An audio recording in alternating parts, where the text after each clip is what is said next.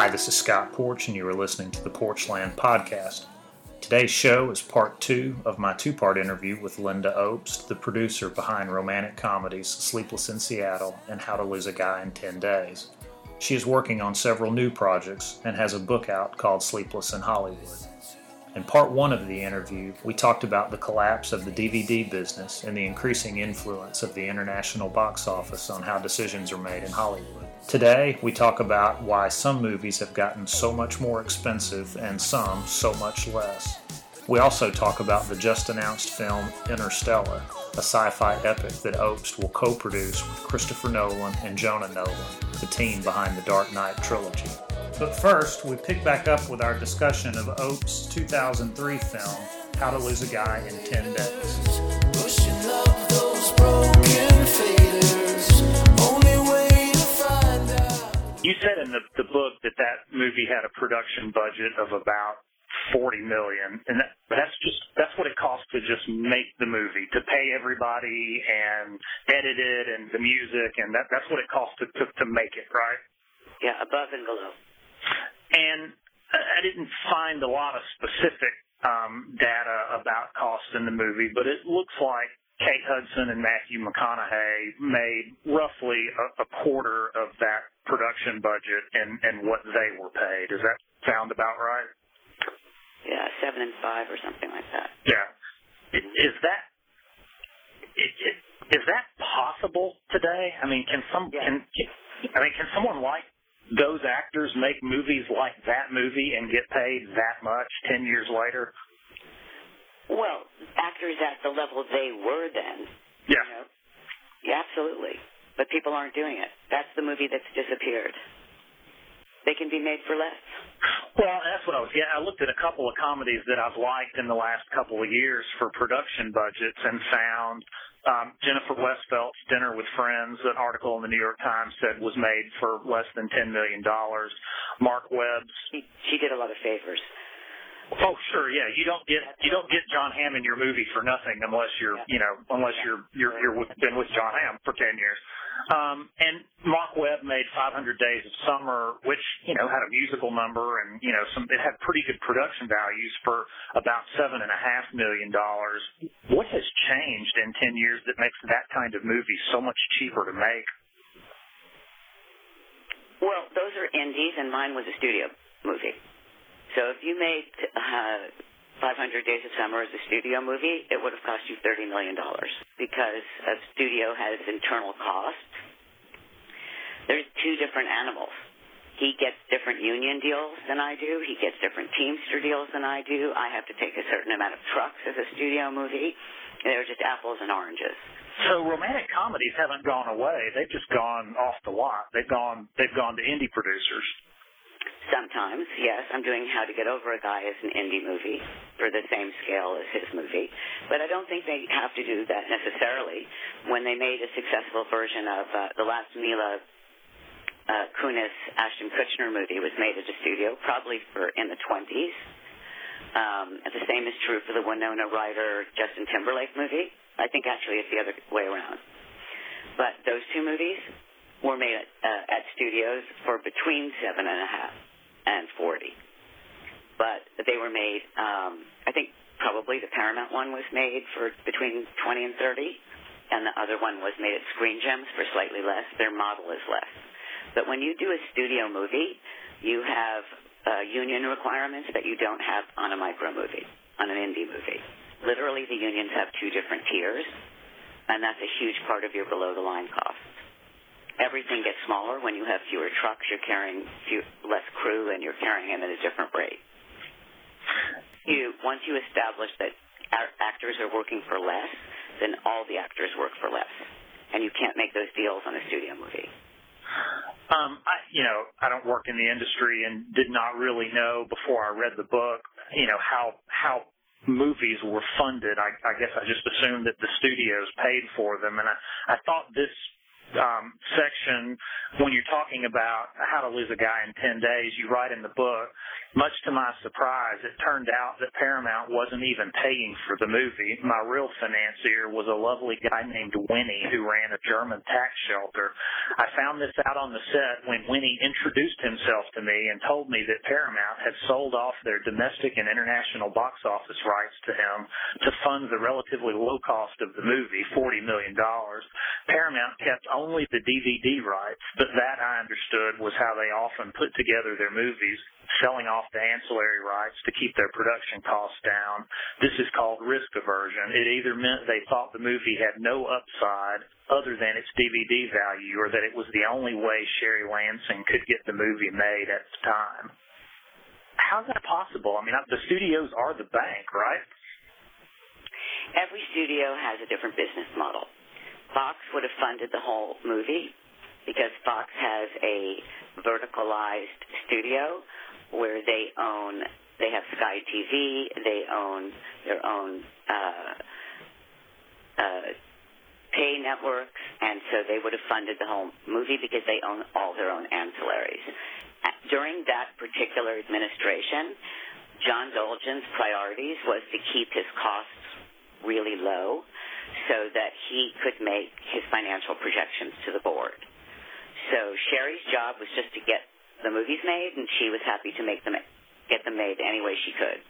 They didn't see the DVD collapse coming, obviously,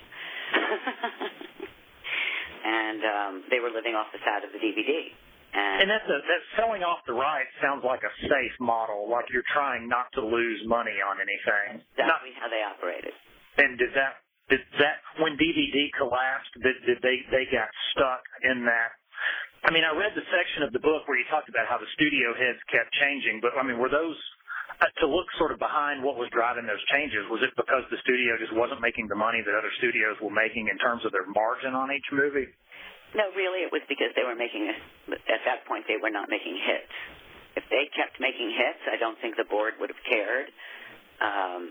At that point, the board didn't see that they were out of tune with the market in terms of not picking the big technological extravaganzas that the audience was craving. They just saw that they weren't making hits. They saw that they were okay in profitability because they were not losing a lot of money, but there was a series of flops. And when there's a series of flops, someone has to take the heat. When you wrote about How to Lose a Guy in 10 Days, in terms of your career after that you were having difficulty getting movies like that greenlit, what was happening? I mean, you were getting a script and a star together, and you'd go to the studio, and they would just say, we don't have any money for that, or we're not making that kind of movie, or what? Well, two things were happening. On the Paramount level, I just kept having to pitch the same movies to different bosses over and over and over again because they were in radical transition of going from the old abnormal to the new abnormal. So that. And explain that relationship. You work you were not a Paramount employee. You had like a shingle, like a production company that was sort of production company for 8 years at Paramount. Yes. And how does that work? They make it if they want to, but you can't take it somewhere else if they don't. Essentially, you can take it someplace else, but they're paying you a lot of guaranteed money, so you want to try to make it work there if you can. So you make money whether they buy your movie or not. You just make more if they buy your movie. Well, it's paid against your fees. So what happens is by the time your movie gets made, they've already paid out your fee. So it's kind of like an advance. Yeah. So that was difficult on a Paramount level. But then on a systemic level, movies that they had been very excited about in the beginning, really good movies, a movie I was trying to make, for example, about an intelligent design case that was going on in Pennsylvania that reminded me of the Scopes trial. I wanted to sort of do an Inherit the Wind. It was during the Obama McCain campaign, and I thought it was just really culturally interesting. It could raise a great debate. I had a great script from Ron Nice Swanner, who wrote the Philadelphia story. I had movie stars interested. And suddenly I was getting blank stares when I asked to go to directors. And I'd had during a Thursday night dinner with my son and his wife and my grandkids, we all always sit around and talk about everything. But I was expressing my radical frustration that night about not being able to get this movie made because it was so good. And my son, who is a manager and incredibly smart, said to me, "Mom, trying to get a movie made because it's good is so 2003. And I just went into shock because I realized I was undergoing a paradigm shift. And so it wasn't just Paramount. It was that the studios were frozen. It was that exact moment, 2008, right before there was a total video DVD collapse, but during the DVD collapse that Peter was talking about, that the studios were unable to do a P&L. So not only was Paramount undergoing this big change, the whole business was undergoing a big change. And that's when I started trying to figure out what was going on and went into my Alice in Wonderland mode, trying to meet Nancy Drew, meet old reporter mode. Well, and you would do that now as an independent, right? I mean, you would, and I looked a little bit on. There's not a lot of information that I could find before I talked to you about how to get over a guy in 10 days. But the two producers listed, one is your company and the other is Derby Street Films, which looks to me like a company that just invests in movies. Is that pretty much? That's right. So you'll set that up, figure out financing between yourself and Derby Street and whoever else comes aboard, and you'll make the movie, and then you'll do what? You'll take it to festivals or shop it to studios, or? No, we'll take it to, we have a distributor. Okay, so you will eventually have, because I've wondered, I mean, you see a lot of movies that come through, various festivals or, movies that get made. Festival type movie. This is too commercial. Okay, so you'll attach you'll hook up with a distributor either during production or before you actually go into production. Exactly. So this will be a studio film. Yeah. And it'll have a studio budget, and you'll make it in Hollywood. No. It'll be smaller than that. It's going to be definitely on an indie budget through a distributor. So is this sort of a new model for the studios? I mean, because what you had said before about the sort of the built-in cost of... Well, that's normal. It's what we call a pickup. And it'll get a theatrical release and everything. Theatrical release, exactly. Jonah Nolan, you talked to him for the book. He is Christopher Nolan's brother. He's a screenwriter. He's a co-producer on most of Christopher Nolan's movies. How did you know him to go to talk to him for the book? He's also a wonderful television writer.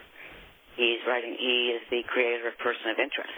Right, it was the television section that you talked to him for the book. Right. Well, what I was interested about is why one of the biggest blockbuster writers and hottest screenwriters in Hollywood would choose to go to television during the diaspora, as I call it, when so many drama writers were going to television because they were unfulfilled in features, because they didn't want to be part of the blockbuster machine. He could write anything in features, why he chose to join the diaspora and go to television. That was most interesting to me. And I think he gives a completely brilliant answer throughout the chapter. I call it the Jonah Rick chapter. You're going to be working on a film with him coming up, and I know you can't say much about that because not much has been announced, but you're going to be a producer on Christopher Nolan's next film, Interstellar, right? Yep. With Anne Hathaway, Jessica Chastain, Matthew McConaughey, and you're going to work with them on that movie. Was that already happening when you talked to him for the book? I don't think I want to talk about Interstellar. We're all in a very happy cone of silence about Interstellar. All right, I'll move along. Steven Spielberg said something. I knew Jonah before the book, obviously. Okay. Steven Spielberg said something a couple of days ago that did not make any sense to me, and I wanted to ask you what you think he meant. He predicted at a panel discussion that he thinks as many as a half dozen big-budget films will fail at the box office and said, quote, that's the big danger, and there's eventually going to be an implosion or a big meltdown. There's going to be an implosion where 3 or 4 or maybe even a half dozen mega-budget movies are going to go crashing into the ground, and that's going to change the paradigm. What do you think he means? Well, first of all, I want to say that Stephen is one of the smartest people I know in the business, okay? And he has a much higher perch than mine. So I take what he says very seriously. Here's what I think. I think in 2011, 2012, when I was finishing this book, 2011, they made some very bad tentpoles, okay? And that, you mean the studios? The studios. And that was very dangerous. And then in 2012, they made Avengers, right? And Hunger Games. And those were the big summer movies, and they were pretty terrific, right? So did they learn?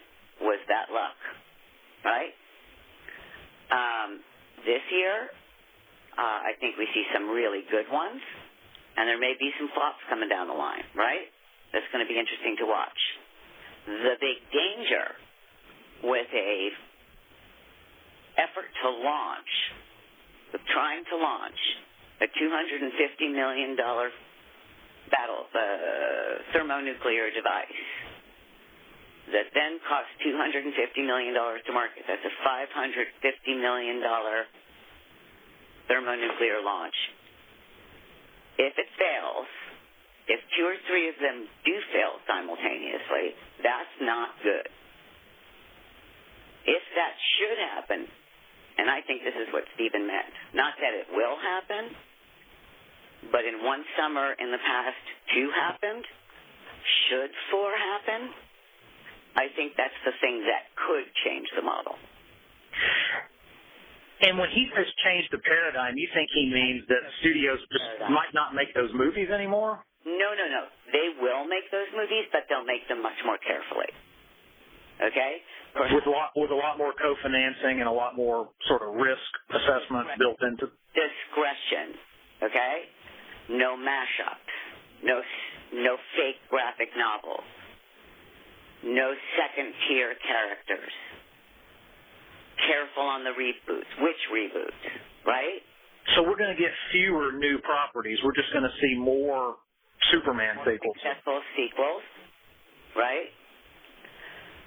And, which of the original franchises, will there be another Fast and Furious, right? That was so good from the top it was worth launching. Will there be another Pacific Rim? Do you see what I'm saying? A movie that's so expensive that's an original property. What will it require to be an original franchise? Every property with pre-awareness, like Lone Ranger, or John Carter from Mars, right, is every property with some pre-awareness a potential franchise. Which ones are? It must get more discerning. What I'd like out of all of this is just for the marginal franchises to take all that money that are middling potential franchises and not make those, and instead make 4 good $40 million movies, $30 million movies. Well, do you think the issue with John Carter from... They're served. Do you think the issue with John Carter from Mars from a marketing standpoint is just that it didn't have the pre-awareness, it just didn't have the brand identity that they hoped it would? I think the problem was that it wasn't an IP worthy of being made. I don't think science geeks were interested in it, and I don't think fantasy geeks were interested in it. Because the books were just too old and they weren't popular anymore. I'm a science geek. I didn't want to go. The last area I wanted to ask you about is television, and another thing that Steven Spielberg said at that same conference that he spoke at was that Lincoln almost wound up at HBO, and I immediately thought, so what? I mean, that would have been a great place for Lincoln. Why does that even matter? Why wouldn't Lincoln have been just as good a place for it to go as a theatrical release? No. I mean, HBO, rather, have been just as good a place for it to go as theatrical release? No. I mean, most people are going to see it on TV anyway, aren't they? a lot of people don't have HBO. And that was a wonderful movie that the whole country should see, not just the people that can afford HBO. And the battle scenes would have been smaller. And it told us so much about our country. Why should we reserve it for the elite? And Steven Spielberg has earned the right to make the movies he wants to make, not just ones that sell in the international audience, which is why he almost couldn't get it made, because they don't care about Lincoln in China.